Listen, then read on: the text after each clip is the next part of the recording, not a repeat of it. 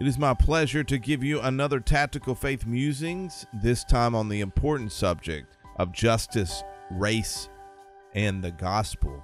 I am accompanied on this podcast with Dr. Neil Shinvey, Dr. Calvin Bell, Miss Tamika Moment, and my friend Reverend Keelan Adams. We spent a night, probably one of the longest podcasts that I've ever done, talking about this important issue, and to be honest with you, doing it with grace and with Christ-like grace. I'm really proud of how this conversation went, and I'm proud that we as Alabamians can get together and talk about these important issues. If you want any more information, please go to tacticalfaith.com, and hopefully we can have more of these conversations. I hope you enjoy it. Welcome to Tactical Faith. It is my pleasure and my honor to do another Tactical Faith Musings. This is where I get 3 or more guests together to talk about important issues of the faith here at Tactical Faith. Of course, we're a state here in the United States, and we're affected by what everybody else is being affected with right now. We just got out of COVID. We're still in it, but that's, something that we're not going to be discussing today. Today, we're going to be talking about a really important issue, and that's an issue that's on everybody's heart and mind right now, which is justice and the gospel. And how do we, as many races that are kind of put together here in the United States, how can we deal with each other in our different cultures and our different understandings and experiences, our wants and our desires and our loves? It is important at Tactical Faith that we get together and we have these candid conversations, but we have it together in love and openness, and we can be honest with each other. And I think I put together a pretty great group of people. We have Dr. Neil Shinvey. We'll be referring to him as Neil. He's somebody that was brought to me by Jay Watts from Merely Human Ministries. He's somebody that I will put all of his bio and all his stuff in all these people's bio and information along with the podcast. We have Dr. Calvin Bell with us today. We have Brother Reverend Keelan Adams and Tamika. Tamika, what is your last name? Is it Tamika Moment? Yes. Okay, what a great name. What a beautiful name. Thank you, all of you, for coming along, especially in this time of really kind of, it's a very kind of dangerous and what seemingly a violent time, but also a time where we can think about it and reflect on it and maybe move forward in a place of justice and move closer to God's kingdom and Jesus' throne. What I'm going to do is I'm going to throw this to Dr. Neil, to Neil. I'm going to ask just a fundamental question, and then you can ask our other 3 people here any other questions. But what is race? What is race to you? How do you define race? And for, I guess, for the edification of those and for the knowledge of those who are listening to this, you're of mixed race, correct? Yes, I'm half white, half Indian. So what is race to you? How do you define race? Yeah, so race, as we understand it today, is a social construct. It's not a biological reality. It's not a biblical concept. Like, you don't see races in the Bible in the sense that we understand them. So people like black, white, Asian, those are sort of races we recognize. Well, those ideas were developed in the 17th and 18th centuries, around then, maybe a little before then. And they were largely developed in order to justify a kind of racial hierarchy. So who gets to be on top? The white people, and the other races are sort of placed lower on the totem pole. And that sounds strange. You're like, really? Is that true? And and that you can kind of look at how race, the idea of race, developed. If you look at the history, and it's really shocking and fascinating how people actually in the 18th and 19th centuries, there were actually scientists who wanted to undermine the idea of monogenesis, the idea that we all came from Adam and Eve, because they didn't want to believe that we all came from one blood, as Paul says in Acts 17. So they were out there saying things like, maybe there were like many different human species that all had their own ancestors. And Thomas Jefferson actually was toying with that idea. So they were really resisting the biblical witness that, no, we're all one blood. So that's how deeply that idea ran. And then in more recent times, I've been reading some statements from miscegenation trials. Those were trials when it was against the law to marry people outside of your race. And they were just really perverse and almost farcical exchanges between the judges and the witnesses in this trial between, say, two people that were both sort of weirdly mixed race. And they were trying to figure out, are you both white, or is one of you white and one black, or are you both black? And there were whole trials that the witnesses were like, is their hair curly enough to be black, or is their complexion quote unquote bright enough to be white? It was just, again, almost like a farce, but it was sort of disgusting that these are a man and a wife who are being judged as to whether their marriage is legal. So it really shows you how the concept of race developed over time. And fortunately, you know, as the civil rights movement took off, we've begun to realize that a lot of this is just skin deep, that we are all one blood, and therefore we've begun to realize that these sort of the hierarchies we realize are completely bogus. So that's where race came from, and then our conception of race today is largely, I mean, obviously you have ancestors that came from certain regions, like half of my family came from India, but the idea that there are different kinds of human beings is just completely false and deeply unbiblical. So I'll throw it to you, Kevin. How do you respond to that? So, Matt, I appreciate Doc what he had to share there.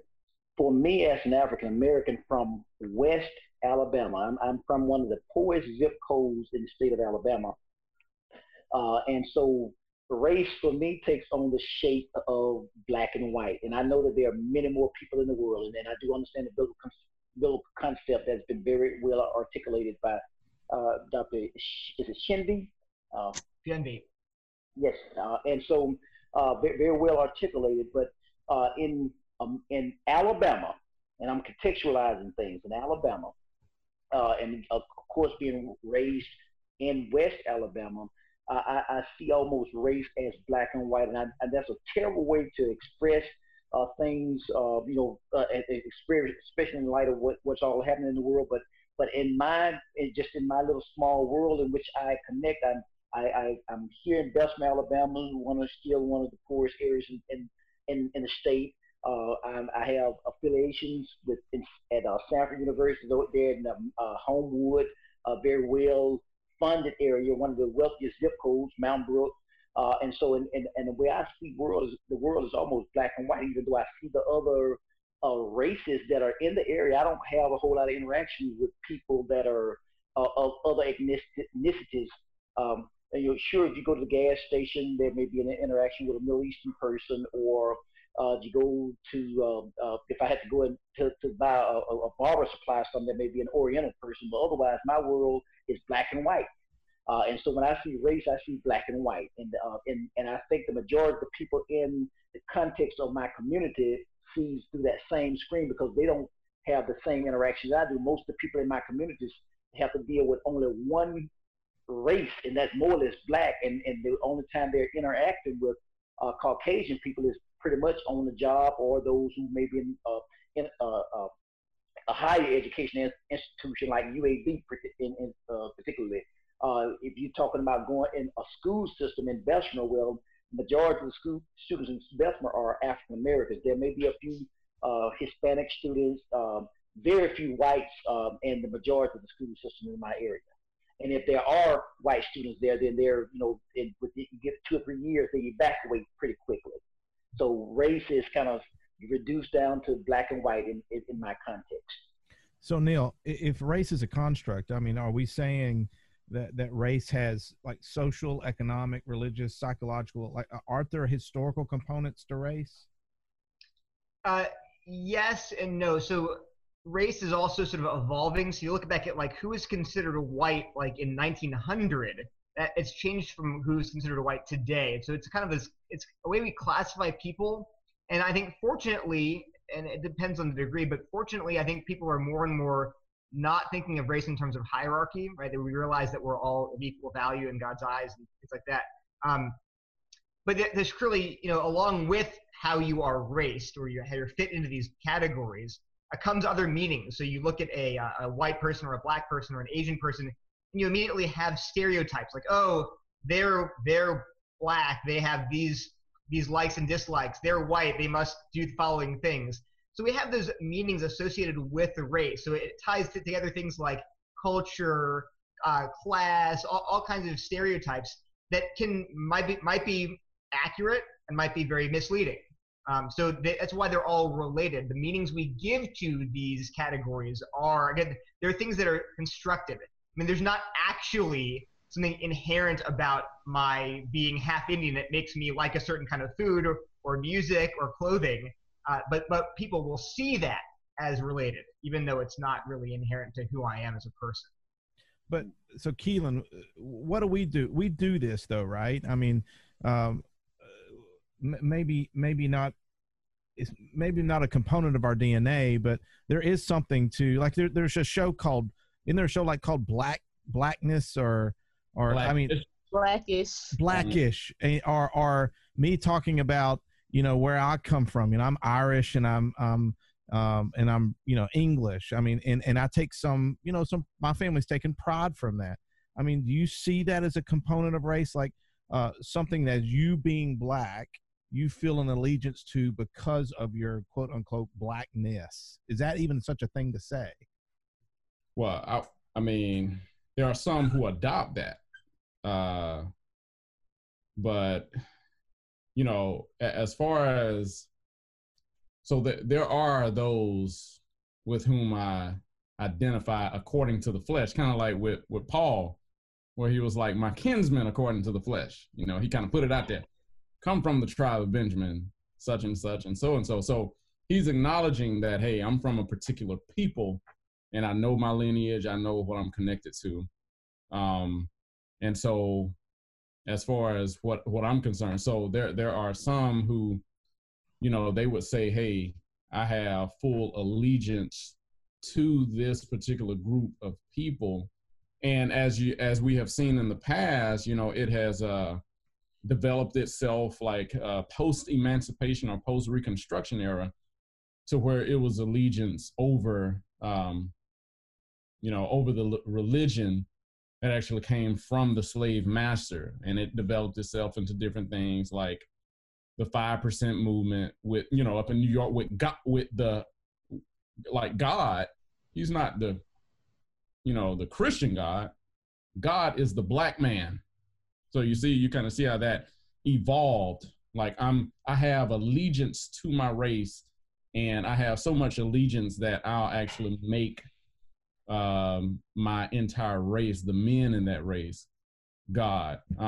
But now I could really see what Brother Neil was saying as far as the you know, the social construct, because that's what it was, and he explained it well. It's like, now, even though, I mean, me growing up, being born in the 80s, an 80s baby, and then on into the 90s, you know, where I'm from, the Southwest Alabama, right there on the coast, that's all I know is black and white, you know, black, white, and then and Indian, Choctaw down there, on that flank of Alabama.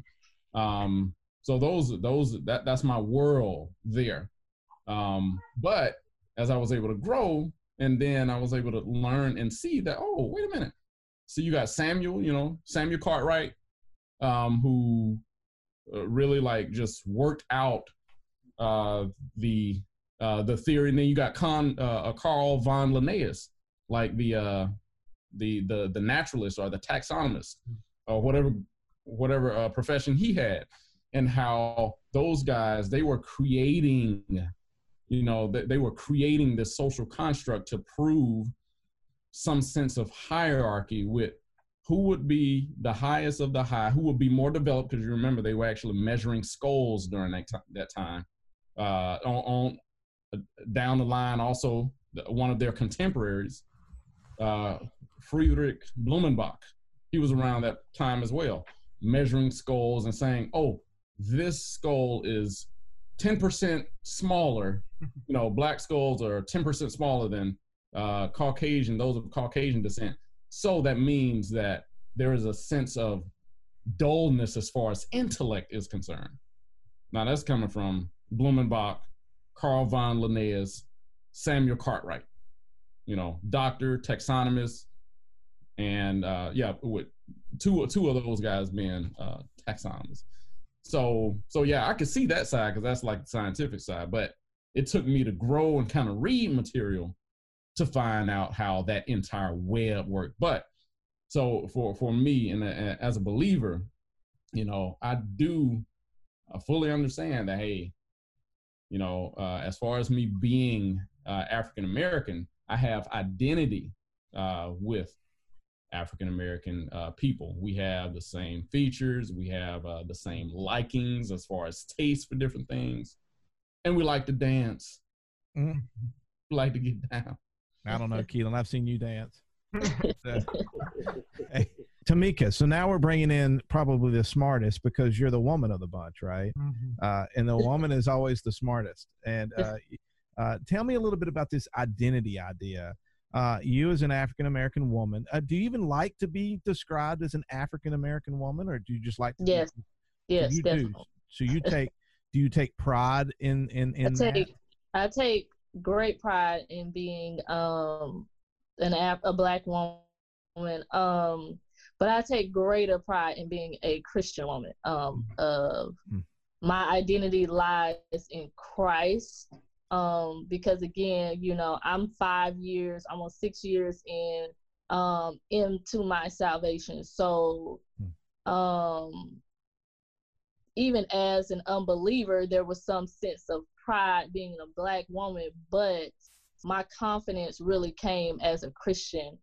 And I see a lot of people who were, saved before in my generation, who were believers before I was, who put their Blackness, their identity is in their Blackness and not in being a Christian.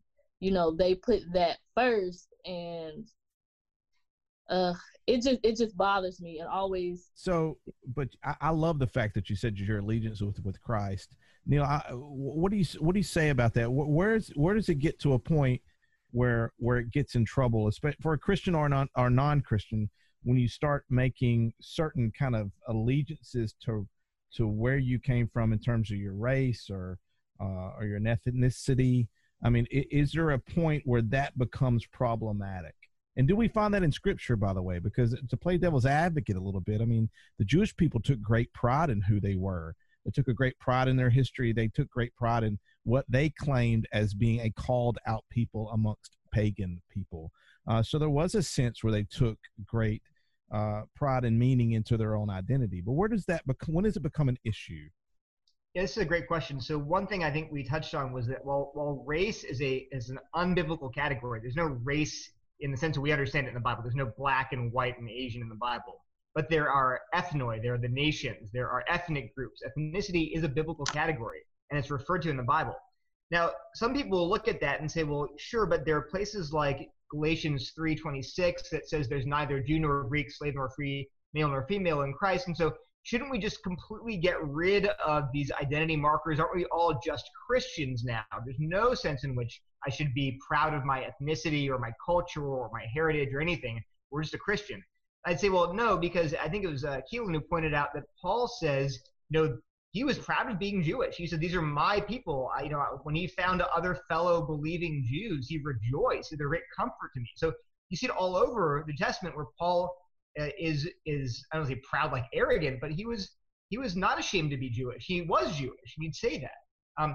However, the idea that, and the other thing is that if you say, well, we should just be totally unaware of ethnicity in the church, it's all in Galatians 3, it's all been abolished. You say, wait a minute, male and female are also in Galatians 3:26-28, and we don't turn into non-gendered people anymore. We don't become non-males and non-females. We're still males and females, and that's a good thing. God created us male and female, and he created our nations, he created our ethnicities.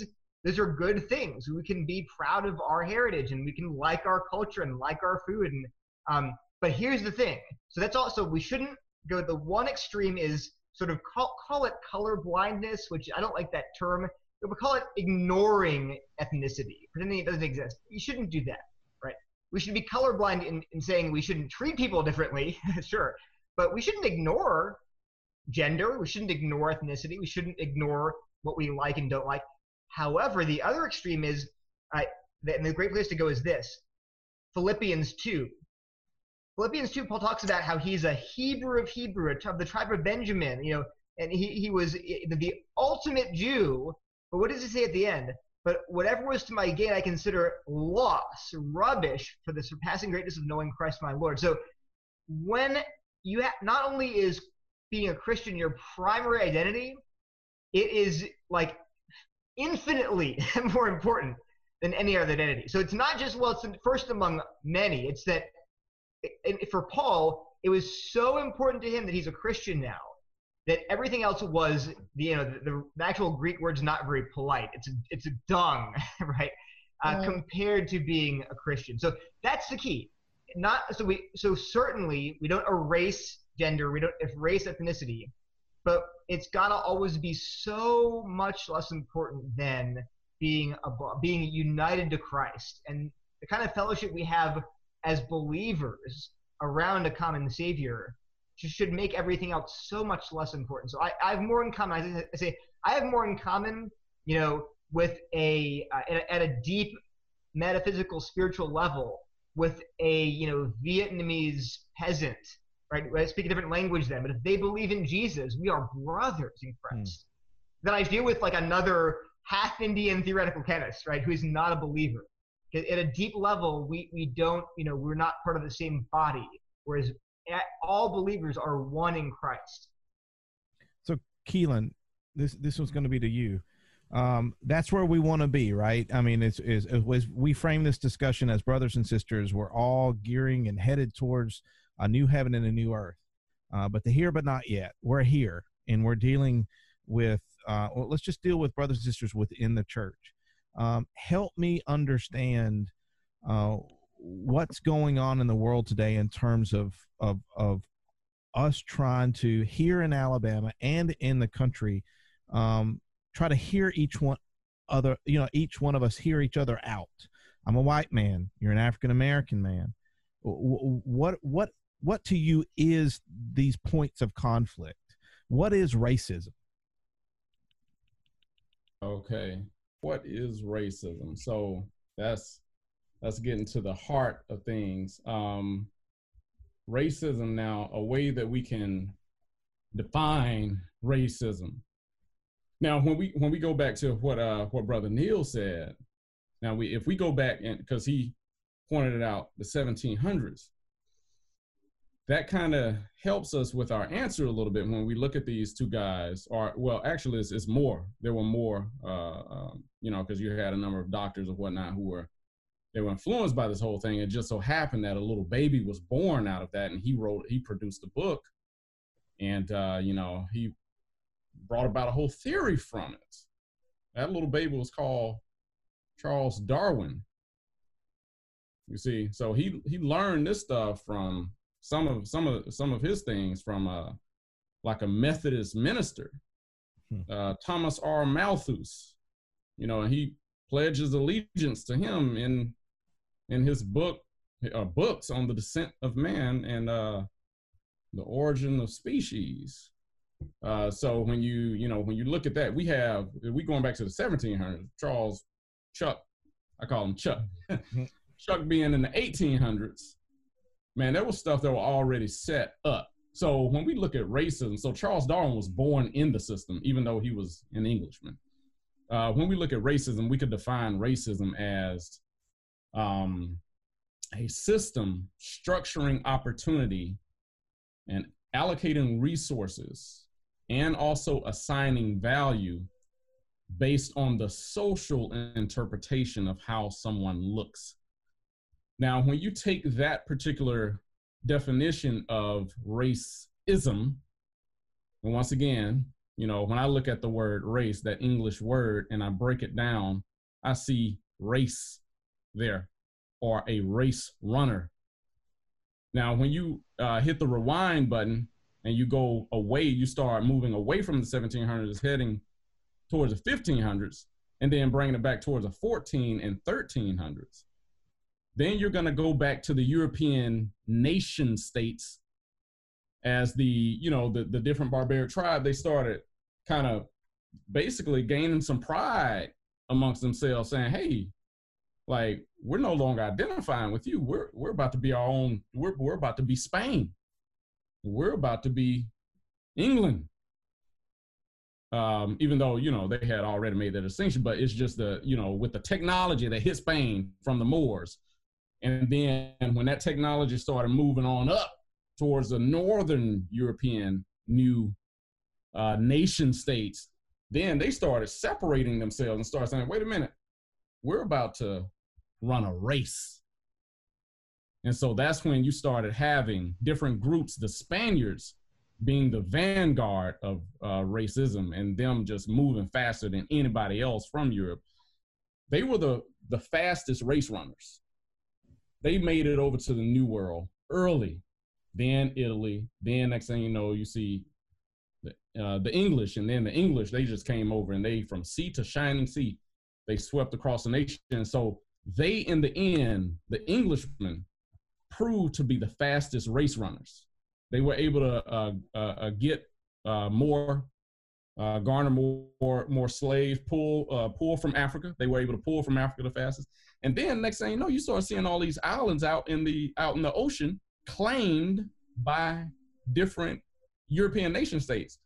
But if you notice, the English were the ones who were able to, name these different islands after their queen and all these other different things. So you see Queen Elizabeth Island, or Queen this island, or that, all over the globe, and you actually see those still maintaining their same name.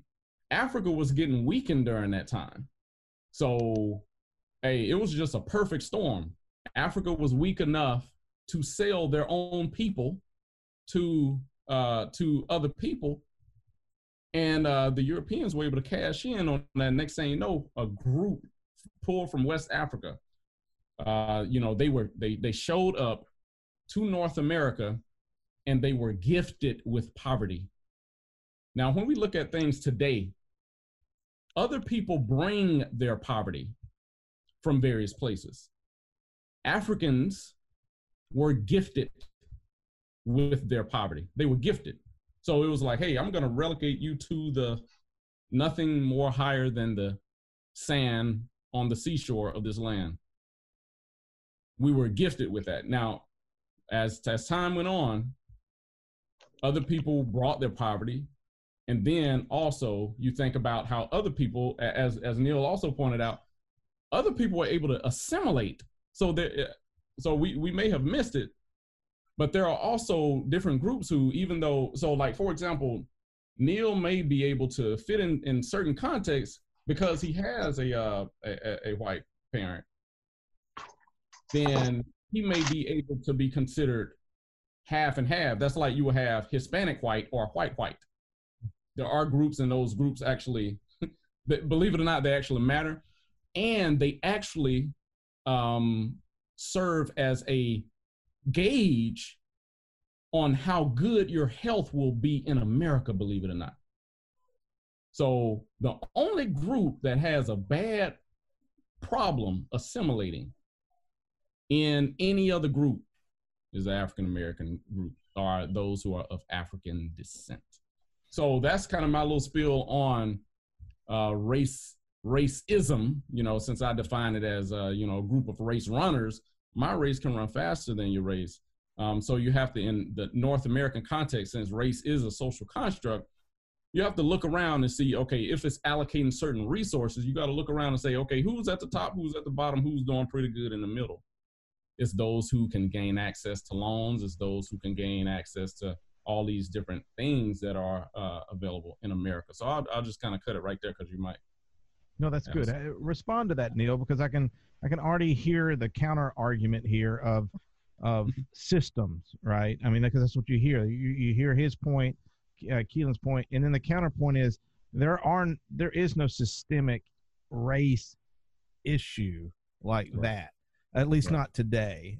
What do you say to that? How do you respond? We'll respond to Keelan and then respond to what I just said. So there is a lot there. So the two big competing definitions of racism that you'll find just in culture are the first one, which is the one you'll find in most dictionaries, which just says, you know, racism is prejudice, discrimination, or antagonism directed against someone of a different race, based on the belief that one's own race is superior. That's kind of just, you know, so it's prejudice, it's racial prejudice, and it's what I think colloquially most people, when they say racism, they think about prejudice, personal enmity, animosity, etc. The other big definition is prejudice plus power. We won't get into systemic racism quite yet. That's something different. But the idea that a lot of, for lack of a better word, academic,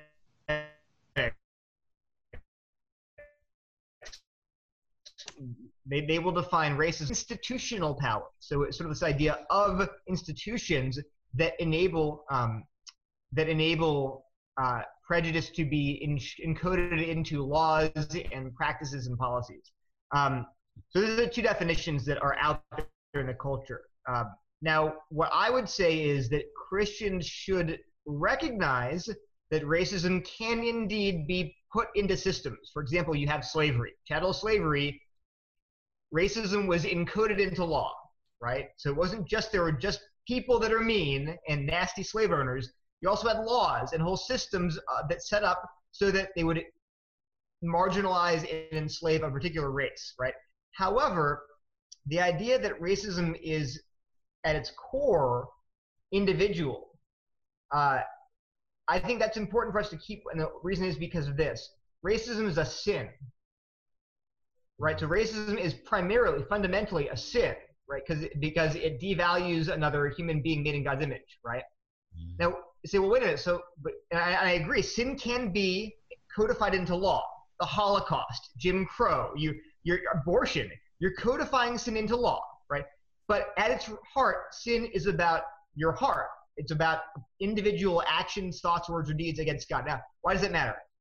When people adopt the prejudice plus power definition, they will often say this: by definition, people of color cannot be racist. I can read you some quotes from Robin DiAngelo, Beverly Tatum, but they will say, because people of color do not have institutional power, they can be prejudiced but not racist. And I say I would resist that definition. I know what they're saying, but here's the problem. Imagine I said, okay, there's adultery, which is sort of like, you know, cheating on your wife, you know, or being unfaithful with marriage, plus institutional power. Then there's just cheating. So, you know, a woman by definition cannot be an adulteress because she's a woman. A man can be adulterous, but a woman can't. A woman just cheats. I say, you know, wait. Adultery is a sin. And sin doesn't depend on how much power my group has. Sin is just sin before God, before a holy God. So I think Christians should resist making two different things out of what's ultimately a sin against a holy God. And I'm not saying we have to deny that racism can infect systems. I agree it can. But I would say, but let's not redefine the word, because like we wouldn't say there's adultery for men and cheating for women. There's not racism for white people and prejudice for everybody else. I'd say, no, it's always a sin issue. It's always a heart issue. So by all means, let's talk about systemic issues. Let's not redefine the word. Does that make sense? Yeah, respond to that, Dr. Bell. So Matt, you know, I'm a very practical guy, and I think Neil is spot on there to suggest that sin, it kind of centers around the core problem with this. But again, I have to go back to my little small world, the little small narrative in which most African American Alabamians have to deal with it, especially from rural areas. And that is that we see, when you talk about racism, yeah, we see that it's a sin, a systemic, simple type situation, but it more or less pointed from, it more or less stemmed from just a group of people who enslaved us as African Americans and have reduced us to something of less than a human being. And so, in just very, very minimal language, when it comes to a rural African American people in rural Alabama in African American context, we see just the simple fact is that when a white man, a white woman, or white men particularly look at us, all they see is just something that is flushed down the toilet bowl. Again, Neil has articulated very well, as well as Keelan has articulated very well the historical aspects of it. But then, you know, where I land as a very practical person in this conversation is that, so when you're talking to a black man in Bessemer, Alabama, a black man in Sumter County, Alabama, then they wouldn't even understand anything you just said. They weren't trying to figure out, say, okay, so but tell me why this white man who has lived across the field from me all of his life, I don't even know his daughter, I don't know his wife, I don't know them. Tell me why we don't. They won't even dare even think about going to school with me. And so that's the little narrow world in which I live, and I think the little narrow world, the little narrow narrative that I'm giving you right now, even though it may sound very minuscule, very insignificant, it is the bomb that you see expressed across America and the world right now. I don't know if that makes any sense at all. No, it does. Tamika, do you have anything to say? That's great. Tamika, tell me what you think. That is, that's great. And while, you know, us sitting here talking these things out and giving these definitions, just like what Dr. Bell said, you know, you have the narrative. You have to look at people and where they're coming from, and in their mind, them being in this small area, wherever they are, they're not going to think of what racism is as what it is truly defined historically. They're going to look at racism or how it is defined in their eyes and in the world that they see. And so, yeah, I think that's all of it is just spot on. Well, yeah. Neil, then what do we think? So Neil, what do we do with this then? I mean, because you're not arguing against them at any means. You're just saying there is an importance of thinking about the word, but what about these experiences, that these real down-to-earth experiences that they're having? I mean, and that's across the board, across the country, apparently. Well, this is actually, I want to go back a little bit to the word, because it sounds like you're like, oh, you're so abstract and academic, and I want to know, how do I talk to someone who looks across the field and says, why do these men hate me because I'm black, right? Here's the thing, this is why it's so, you say, why all this nitpicking about words, what does it matter? Well, here's the thing. When a black man says, why do they hate me just because I'm black? There are two options. You can say, well, number one, racism is prejudice plus power. So the thing is, there's a system that's set up to, and racism comes from this system that enshrines these prejudices into structures, institutions, that system is where racism comes from, right? That's the answer you'd give. That's why do they hate me? Well, it's the system. It's the power they have. It's the historical. Here's the thing. If you say, why do they hate me? You say, brother, it's sin. It's sin in their hearts. They need a savior. See how different that answer is? So I'm not saying we overlook systems or overlook power, but man, what a chance to preach the gospel. You say, brother, they hate you because of sin. And and here's the other thing. And here's the other thing. If you think it's all about the system and you're outside of it, and you can't be racist because you're outside the system, it's possible to get bitter and to say, you know what, I can't be racist. They're racist because they're part of this. They have power, right? And you got to be careful because, man, you're a sinner too. So when I say racism is in my heart, it's in my heart, your heart, all of our hearts. And praise God, we have a sinless Savior that we can appeal to. So that it doesn't make it. I think people get so angry at the history of racism. They want to point out how it's been such a part of our country's history and our fabric of our laws. But I think we always, as Christians, have to say, look, we are angry too, but let's identify the problem rightly, which is our wicked hearts. And I remember there's an incredible story of Ruby Bridges when she's a little girl who integrated her kindergarten school in I think it's New Orleans, and they asked her, and she faced death threats at age 6 for being the first little black girl at integrated school. And they asked her in an interview, they said, what do you do to these people who are literally, there's a woman who threatened to poison her, who'd follow her to school, a woman, a white woman, would follow her to school and threaten to poison this little girl. He said, Ruby, what do you do for her? And she said, I pray for her. I pray for her. See, she had understood it's not about systems of power, it's about sin. And I have a savior and she can have one too. Sorry, little preaching there. But. That was powerful. That was pretty awesome. Yeah, I like that. Yeah. I like that. Yeah. So what do you, so Keelan and Calvin both, we talk to each other a lot. Calvin is along with me in a group of guys that got together to do our doctorate, and he is at the point now where he's sending us messages all the time to remind us of the plight of the African American, and he does that on a daily basis. So, Dr. Bell, I'm going to give this to you. What are steps here? What are steps for us to have these discussions and get past? I'm not even going to say proceed, because they're real hurts. It's emotional. It's emotional out there right now, right? And it's hard for us to have these conversations. I don't want to get you mad. I don't, and you don't want to get me mad. But how do we have these discussions, these true discussions, to move people towards the throne of Jesus? And so, Matt, when I was working on my MD at Beeson, I guess I began in 2007 through 2011. And so the first day on campus there, I met a good friend of mine. I won't call his name. I leave him anonymous, but I'm sure he wouldn't mind me sharing his name. But so I'm from Boyd, Alabama, one of the poorest zip codes in Alabama. His home is Mountain Brook, the wealthiest zip code in the state. And so that friend of mine and I, we just clicked.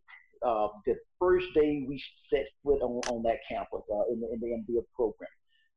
And through the 4 years that we both were there, we just kind of took a slow process there. The 4 years we were both there, we began to just converse and talk about scripture, talk about the word of God, talk about life, me being raised in Boyd, living in Bessemer, his life in Mountain Brook, and what have you. Two totally different worlds. I mean, worlds that were oceans apart. But this friend, we came to 2008 November. Well, the election's coming up to 2008 in November, and Barack Obama is running for.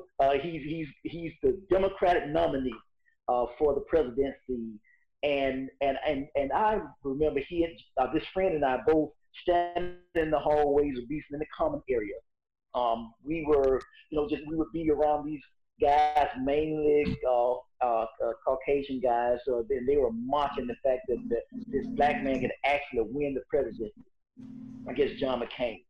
Well, and so Jace,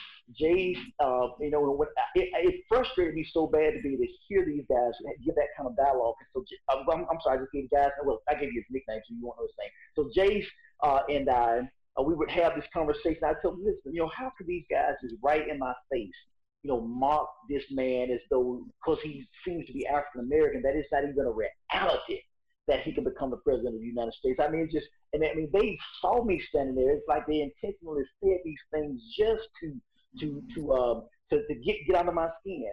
Well, so when I would hear these guys make statements, or different people make statements, Jason and I, we would go home, get on the phone, and we begin to have deeper conversations. And just like I've been sending you guys, Matt, messages, little excerpts from Dr. King every day, what I started doing is sending this friend of mine, Jace, I started sending him excerpts from King. As a matter of fact, I sent him a sermon from King, because he was very defensive in some ways of these guys that were saying these rude things in my way, even though I know this guy loved me with all his heart.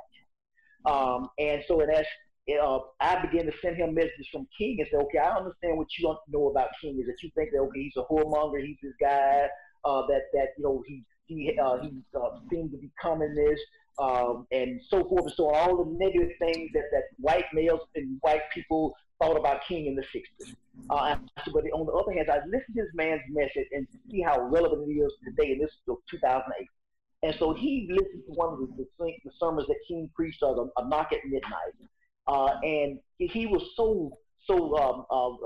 I guess, his heart was just melted, just hearing the message. He took it to his dad, who lived in Mount Brook, said, "Dad, listen to this sermon." As a matter of fact, and this guy, his dad, actually visited our church after hearing that sermon. Said, "Gosh, that man, I've always thought him to be this communist guy who's a whoremonger and so on and so on, who just really aggravated white America in the 60s. And this man's message was a very relevant message, a message that's relevant now."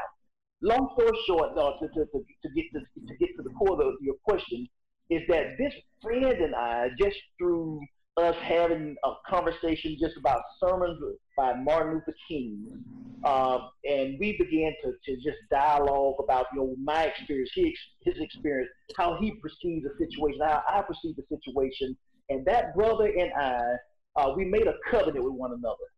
It was kind of the Mother Teresa concept. Mother Teresa, someone asked her, how was it you reach these thousands of people over the course of your lifetime, over the course of your ministry? She said, just one person at a time. Well, in this relationship that was forged at that time, is that we made a covenant that we're going to talk to each other. We're going to say some things that sometimes the other person doesn't understand, the other person doesn't like. It's like Democrat, Republicans, they talk at each other, but not to each other. They hear each other, but don't really hear each other. This brother and I made a covenant that I'm going to listen to you. And even though I may be infuriated about what you just said, I know that you really love me. And I think that somewhere along the lines that same kind of relationship is going to have to take place, just maybe one relationship at a time, between people of different ethnicities. Mm-hmm. On mute. And I just scratched the surface. Yeah, I think that's great. Calvin, you've been a brother to me, and I appreciate our relationship, and I hope that's, I hope that's kind of like me and Keelan. We've had a relationship over the last 2, 3, 4 years, and we talk and try to be open. Keelan knows that sometimes I open my mouth too wide, and he's laughing about it right now. But Neil, tell me, so we're getting closer. Well, I'll ask you, Tamika, first. We're getting closer to this, and I know relationships matter.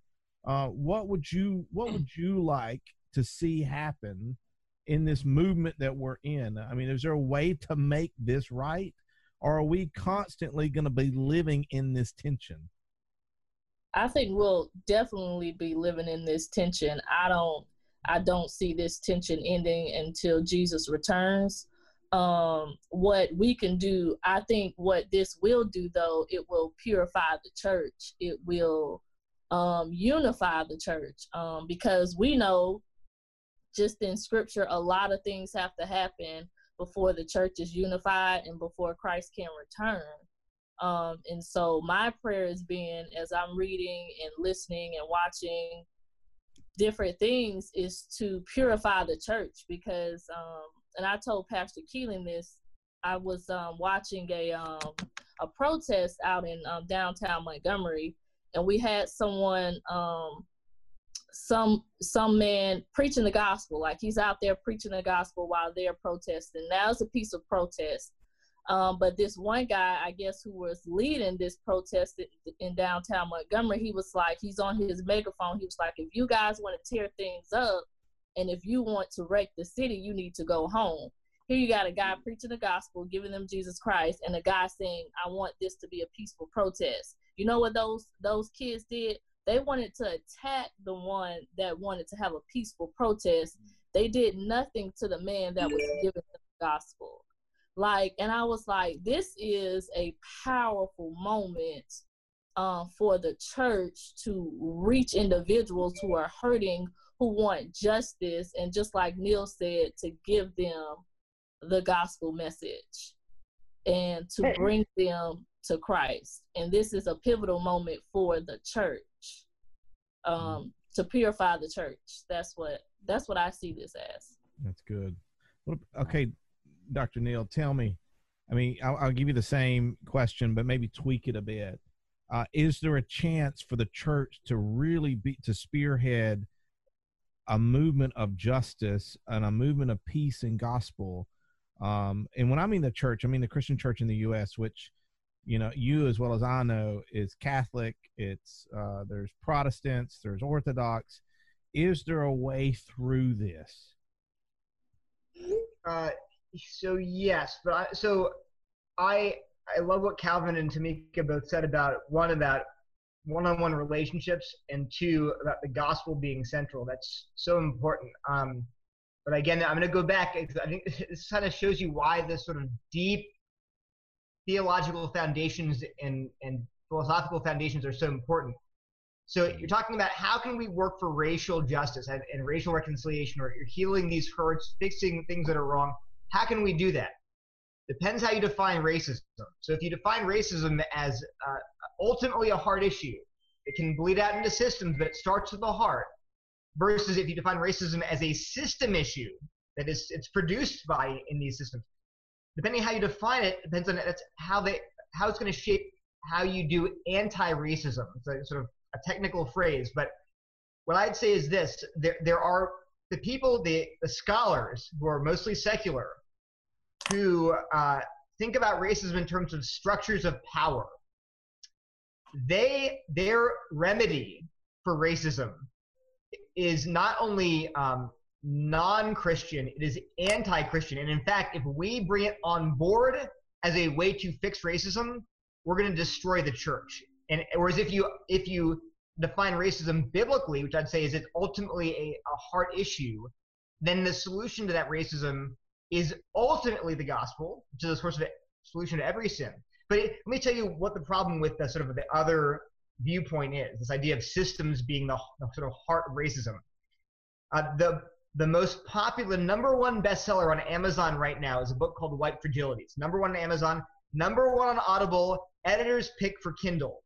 So it is everywhere. It's been on the New York Times bestseller list for about 18 months in a row since it was released. Never heard of it. Well, and I see evangelical pastors all over the country promoting this book. 9 o'clock. Yeah, White Fragility. So Robin DiAngelo. But here's a quote from her book. So Calvin, you talked great. You said talk about friendship, one-on-one, life-on-life friendship that breaks down racism. Right? Listen to what DiAngelo says on page 81. Racism invariably manifests itself within cross-racial friendships as well. Racism cannot be absent from your friendship. And she's emphatic. Every interracial friendship contains racism. You'll never escape it. And she says, here's another quote from her in a paper she wrote called Addressing Whiteness in the Nursing Education. She said this: the question is not, did racism take place? It's not the question, but rather, in which ways did racism manifest in this specific context? She literally thinks everything a white person does is a way of reinforcing their superiority. Everything. You cannot be friends with a white person, and she's white, by the way. because she thinks racism is just a structure that pervades our entire society. It's everywhere. It's in everybody's mind, and it controls all of your actions. If you really believe that every white friend you have is doing nothing every moment except for trying to establish their dominance over you as a black person, you will destroy the church. You cannot have those friendships that are the heart of loving each other in Christ and breaking down those barriers and opening people's eyes to how things are different. You will crush the church. You will tear it from limb to limb. And it all goes back again to, how do you understand our problem? Is racism a sin in the heart, or is it sort of embedded in structures? And so what I'm saying is, when we say, how do you oppose racism? You got to go back to, what is it? No, I'm not saying we never change the laws. We never work to do things at a structural level. We do that with abortion, right? But it always goes back to what you think the problem is. And especially if you think the church is the people of God who have been ransomed by Jesus and they're your brothers and sisters, you cannot approach them as if they are always imposing their whiteness on you and always seeking, to show that they're dominant over you. That will make you paranoid. It'll make you bitter. So I just really want to make sure that we're on solid biblical grounds in terms of what we think the problem is and how we can solve it. That makes sense? Yeah. And so also, I guess a good question would be,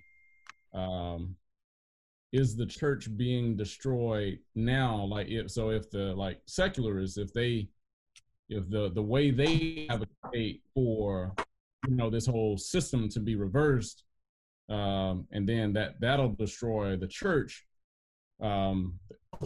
Maybe a question could be as well, is the church destroyed now because racism has been thriving super deep for super long? So when we think about it, it's half a millennia. And racism has been, just like racism scared away Charles Spurgeon. When Montgomery, Alabama said, man, you show up here, because we heard old Moody, D.L. Moody, trying to get you over here to do that tour.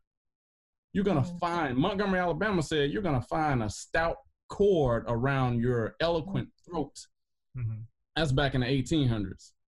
And so, as far as the like racism, the system, because it's been moving forward. The only thing is it morphs. So like if we change, like if it doesn't matter, like the power, I mean, and it's weird how the power moves, because if we change anything, racism morphs itself and molds itself around that and fits it perfectly. So Emancipation Proclamation, racism said, man, we're about to lynch any business owner, any black business owner we could find. If we isolate them, we're going to kill them and hang them. 2,000 people will show up from church. And sometimes they will actually finish church. They'll go to church. So these are good Christians now. They will go to church, and then they'll even bring a train in 5,000 strong. They'll come from a city and they'll be like, hey, we're about to lynch a black man today. Get out of church from hearing some good old preaching. And they'll have a picnic surrounding an African Americans or several African Americans being lynched. But see, the church still went on. And it's continuing to go on. And see, pre-Emancipation Proclamation 1863, the church survived. You got Jonathan Edwards. Jonathan Edwards was like, man, I love my slaves. Even though Johnny Jr., Johnny Jr. was like, no, Dad, that ain't right. Jonathan Edwards Jr., many people don't talk about him. He was an abolitionist. He didn't agree with Daddy. But Jonathan Edwards and, some of his contemporaries, like Brother George, the great evangelist, they had their stuff, but the church, the church survived. So, and, back to what I'm saying is, so if we remain, like, I guess we may need to deal with the question that, so are we saying that we need to just kind of, like, so during this time, the way this racism is working, because you literally have someone who's in the upper hand, and from group economics that has been practiced for 300 something odd years, or we could say back to the founding of the nation, 1776, if we want to get technical. Like, are we saying that is the type of system that the church is to be maintained under? Like, we can still say that that's the church, and the church is not being destroyed, it's still existing. But if we try to advocacy, they embrace all these cats, the ones that I just named, all these, they're on my shelf. Jonathan Edwards, all those guys, they were embracing secularism because they were destroying the doctrine of the Imago Dei. They were being hypocrites. And then you could actually rape your slaves and not report it in your journals. It may be in your journal, but you can be a sound theologian, and you could be committing adultery with your slave, cheating on your wife in the wee hours of the night, and you can still hit up the pulpit in the day, and it is what it is. They embrace secularism, but now, like, so if we say that those who are secular now, if they advocate for flipping this racism that is happening, that it'll destroy the church. So what do we do about that? Like, how do we answer that is kind of what I'm saying. Like, is it to exist under this present form that the church is good, and that if the one, you know, those who are connected to BLM, the one who wrote the book White Fragility, that kind of flipping of racism, if we bargain for that, that's going to destroy the church, wipe the church out. Yeah. But now I will say that under either system, the church is going to stand because of who Christ is. Sure. You see what I'm saying? Dr. Burford, if I could chime in on this, and so when I first walked into Beeson Divinity School, there in the chapel, you know, there in the dome, there all the great heroes of the faith, those martyrs and what have you. But in the center of them, there is this figure, I guess it was meant to be a Jewish figure of a person, but it's the figure of a white man, kind of brownish hair with blue eyes. That each time I would sit in kind of the front area in the chapel, I would look up at that dome, and I was like, gosh, this is horrible for me as an African American man to be able to look up at this portrait of Jesus and see this European concept of what Jesus was like, this slave master concept of what Jesus was like, this white man with the blue eyes, and so that image of this picture that my mama had in her house, my grandmother had in her house, my great grandmother had in her house. A picture that, I mean, gosh, you had better not, you know, that picture had to be desolate at all times, because it was Jesus, this white man. Then when I took a trip down to, well, I was at Southeastern Bible College, as a matter of fact, and I took a trip down to Belize with Dr. Hughley? Dr. Hughley, yes, Yeah, Dr. yeah. Hughley. Yeah, and so I took a trip down there with Dr. Hughley, and I got down there in the church in Belize with those African American people, and there were people that were, you know, Belizean. And in the churches there, the first portrait I saw was the picture of that white Jesus, even in a church where it was mostly people of African descent.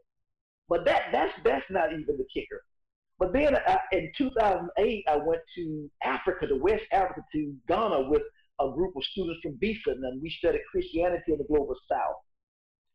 And while we were there, we went into several churches around Ghana, and each one of those Presbyterian churches that we attended, that's the group that was kind of sponsoring us while we were there. In every one of those churches, there was a picture of a white Jesus, a white Jesus, and I was baffled. And I said in my own mind, in Belize in 2003 or 4, whichever year it was, that Jesus is white down here in Central America. And God helped me when I got to Africa in 2008. I thought, God have mercy, Jesus is white in Africa too.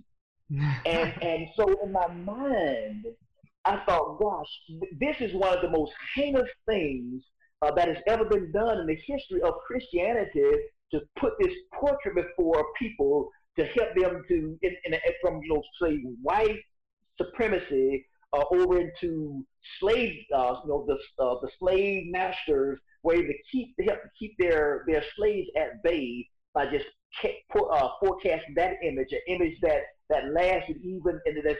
My mother still has the image in her house right now, as a matter of fact, and my grandmother. And so it's an image that's yet prevalent. It's this portrait of a white Jesus that is kind of an icon for to kind of help keep the church in Alabama, in the South, if you will, so that there's really never a level playing field for Black Christianity and white Christianity. And Josh, don't let me get off on a tangent there, because Keelan and the other African Americans on this broadcast here, you know, Black church and white Black worship and white worship, they're just two different worlds. Sure. And just give it context, you know, because I went to Beeson as well. You know, that Petro Bizatsu, or whatever his name is, he's Romanian, right? I mean, he came out of communist Romania, and he was mimicking kind of Byzantine and Renaissance art. So that's the Jesus of the Byzantine period, right?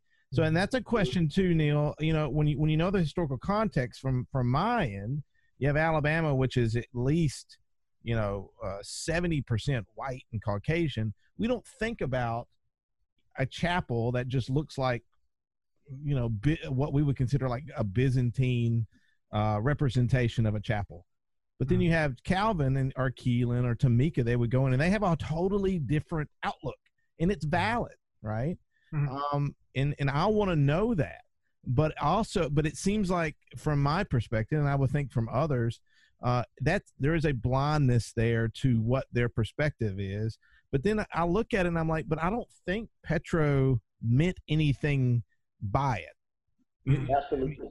Do you think that, I mean, there's two things going on there.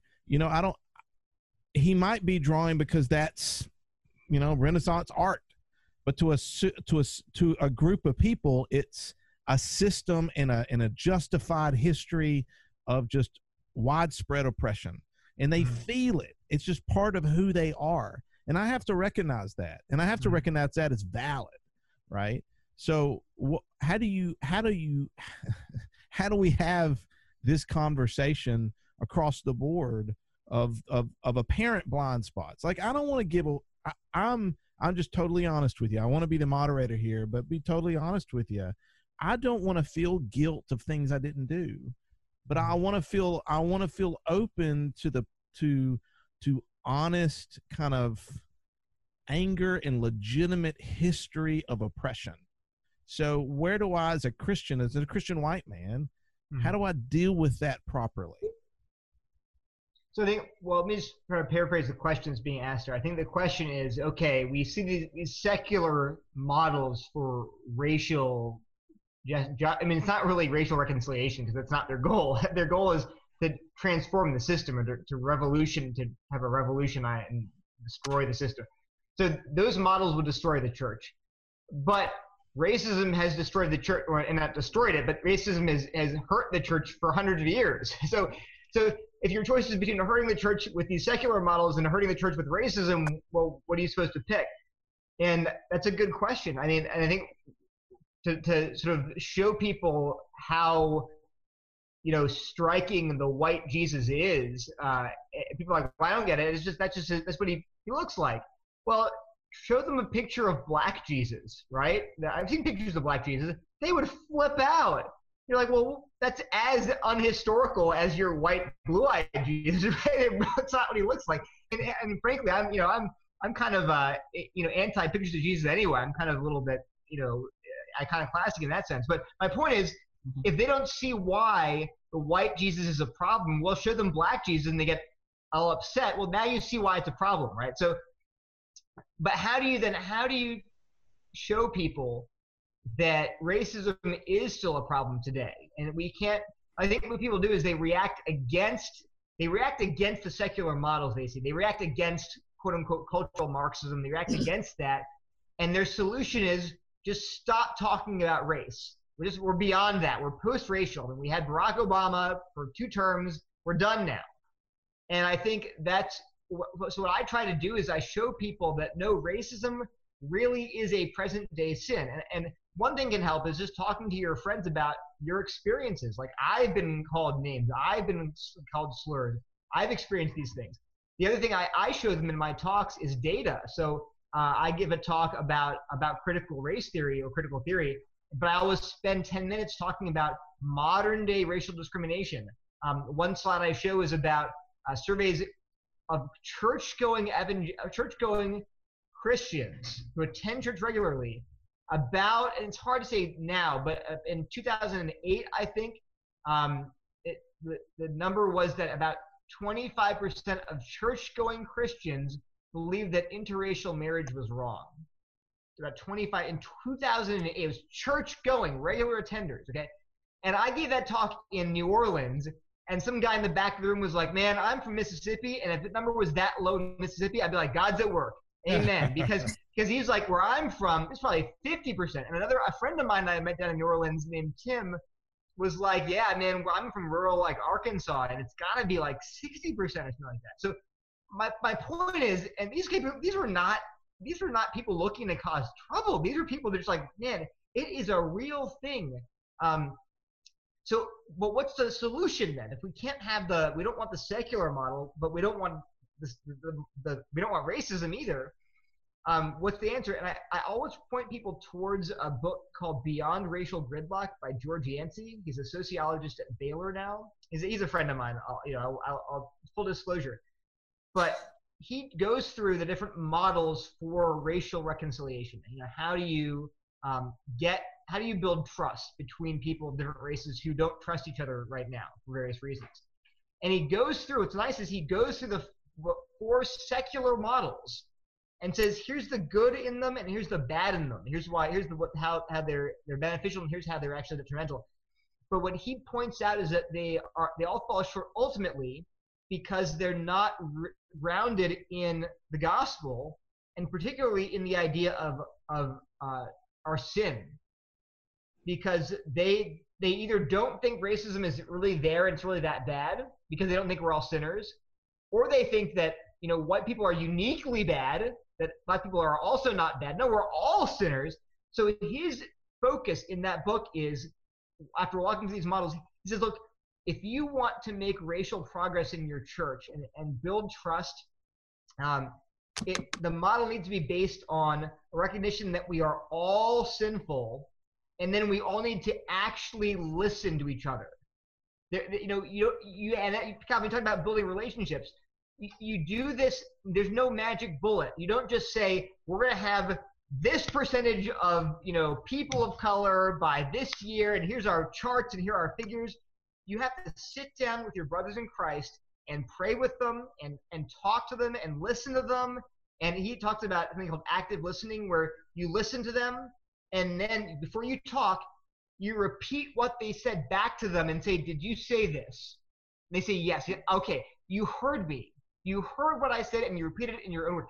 And you're like, well, that's kind of cheesy. Is that going to work? But the point is, it's not a Band-Aid. It's going to get you to actually hear your brother's experiences and listen. And I think when you're actually doing that, then you begin to see their perspective better. When you know that you're listening to them. My pastor told a pastor who's Hispanic, he told a story about a racist. I'm going to start crying again.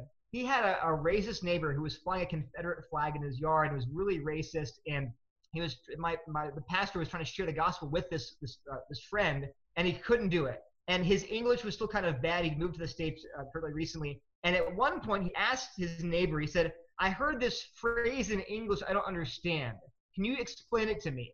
What's the phrase?" And he said, and he told him the phrase, and the neighbor said, "That's a phrase used to describe people that everybody looks down on. They're considered just scum and worthless and valueless." The phrase was white trash.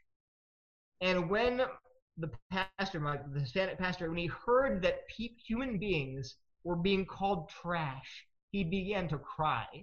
And when his neighbor saw that this man, who he despised, when he was weeping for his own people, he felt moved. Because he realized it wasn't about us versus them. It was like a man who loved people made in God's image, and that broke his own heart, and he could hear the gospel then. And so, but the point is here, if you give in to bitterness and you give in to saying, well, they're the enemy, these terrible racist people are the enemy, and I don't need them, I'll have my own church. That's not how we can view the church. This is Christ's body. And so when you actually are willing to have dialogue and listen and learn, and that's how you reach people's hearts, and that's how change happens. You can impose all the change you want through the law, right? Here's what we're gonna do to fix racism, but you gotta capture the heart, and that happens, like Kevin said, through relationship and through talking. So I wish I had an answer. Like, well, here's the 5-step plan. It all begins with A. It's all alliterative. Like, I don't have that, but I think what George points us to is a way to dialogue fruitfully. I do think it can work. Yeah, and I'm reminded by Bonhoeffer, right? I mean, when Bonhoeffer says, "I see Jesus in you, and you see Jesus in me," like Calvin, I didn't see Jesus in the top of Sanford, right? Beeson's Chapel. I see Jesus in Keelan, right? Every day that we had lunch together with those 7th graders, which, by the way, try to teach 7th graders. That'll really teach you whether or not you're a Christian, right, Keelan? We had lunch together with 7th graders, and we had some of the most wonderful talks about everything. And in those moments, I didn't see Keelan. There were moments where I saw Jesus. And I didn't see black Jesus or white Jesus. My spirit connected with his spirit, and we both saw what we will see on the throne, Jesus together. And that's a very Bonhoeffer-esque thing, right? And the same thing with Dr. Bell, and I'm sure the same thing with Tamika Neal. Did you have something to say? Somebody was going to say something. Yeah. Yeah, Doctor. Go I'm sorry. Go ahead. I'm sorry. Are you? So that just really drew my mind back to the point. Well, to answer it first, and then I'll kind of say what I'm gonna say, is that people just need to really believe the word of God. That'll just knock it out right there. Like, people need to believe the gospel, because see, you know, when I take my word and then I turn to Titus. Titus says in what it says, Titus chapter 2 and verse 11 through 12, it says, for the grace of God. And see, the grace of God, it causes a response. You know, people talk about grace, but there's actually a response that it causes to happen in the heart of the believer. It says, for the grace of God has appeared, bringing salvation to all men. Okay, we understand that it does that. That's the part we hear preached a lot. But then it also says this right here, instructing us to deny ungodliness and worldly desires, and to live sensibly, righteously, and godly in this present age. And then it says, looking for the blessed hope and the appearing of the glory of our great God and Savior Jesus Christ. So that's what the grace of God does. The grace of God produces an action. So, you know, and when we look at the gospel being wrapped up in all that, man, we just need to really believe the word of God. Okay, Africans are converted. You know, they're brought across the Atlantic, and they're being you know, the Baptists venture out in Montgomery, right? Let's go back to the mid 1800s, a little bit before the Southern Baptist Convention formed, and even after. You know, so we're downtown Montgomery during this time at a small little fountain where there's a fountain right now. That's where First Baptist was. And then this is before AME churches were formed. This is before any black church was formed. The Africans, the newly converted Africans, they take on to this message so well that, so you mean to tell me we're brothers in Christ? Even though you're my master, man, that's a sweet message. They start getting converted. But see, as they're sitting in the churches, they start to find out that the people don't believe what they told them. You see that? And so they're just like, wait a minute, we believe this. So, but you said sit here under your footstool, James chapter 2. Oh, you want me to sit over there in the corner? Oh, you want me to sit way back in the balcony? I can't even hear the man preach down there. And so then you had it to where they started seeing that people weren't really believing the words that they were saying, i.e., hypocrites, hypocrisy, two-faced. And so guess what? What was formed out of that? That which we refer to now as the black church. They were just like, hey, if you're going to do that, we're not going to, no, we can't settle for that, because you're saying when you invite me around to eat, when we go over here or we go over there and I bring my family, you know, I'm still a slave and everything. I understand that. But you're communicating to me that you're my brothers and sisters in Christ. But you are definitely not revealing that. As a matter of fact, you're actually taking on the same mindset and perspective as secularists. And so what happened was African Americans, they formed their own church. That's why you have the African Methodist Episcopal. That's why you have, you know, National Baptist Convention, the Black Baptist wing, because they were just like, man, if nobody's going to stand up for the Imago Dei in this nation, we will. And so, you know, that's what I'm saying. Back to it. Like, what's the solution?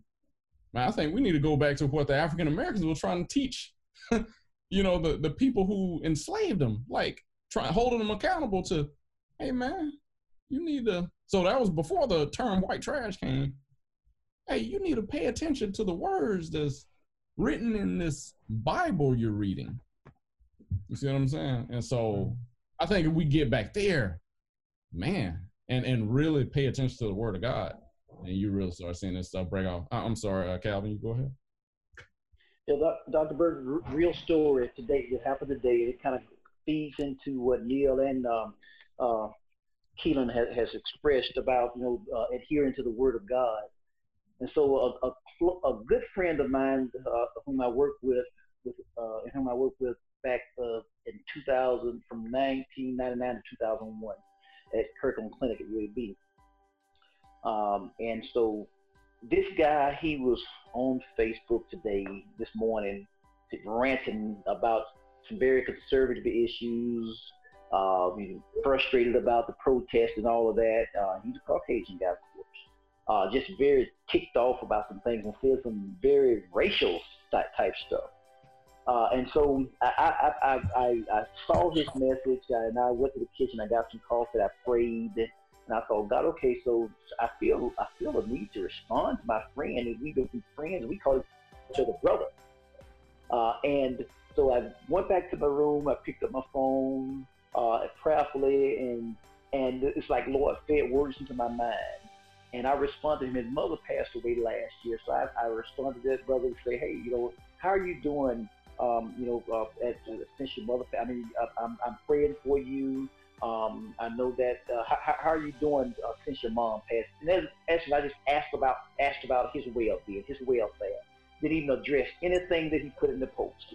And of course, he understands. I'm an African American man reading this post. I'm sure he knows how it impacted me. And do you know, within 5 minutes, he sent me this almost dissertation of a message. To just be grateful and thankful and say, oh God, this is a move of God. How could this have happened that you saw my message and you responded? Long story short is that I just encouraged him, let him know I was praying for him, that I'm thinking about him, I love him. And within 10 minutes of our interaction, he pulled everything that he had posted, all of those very hateful insults and all those things. He pulled them down and then reposted with a very apologetic statement, and then to remind his audience that he just saw God move in an awesome way just through our interchange over a Facebook message post. What a fantastic conversation, and what an honor it is to be able to be with each and every one of them in this recording and during this time, and to be able to do it in such a Christ-like manner. To be reminded that we have a sin problem, but Jesus came to fix that.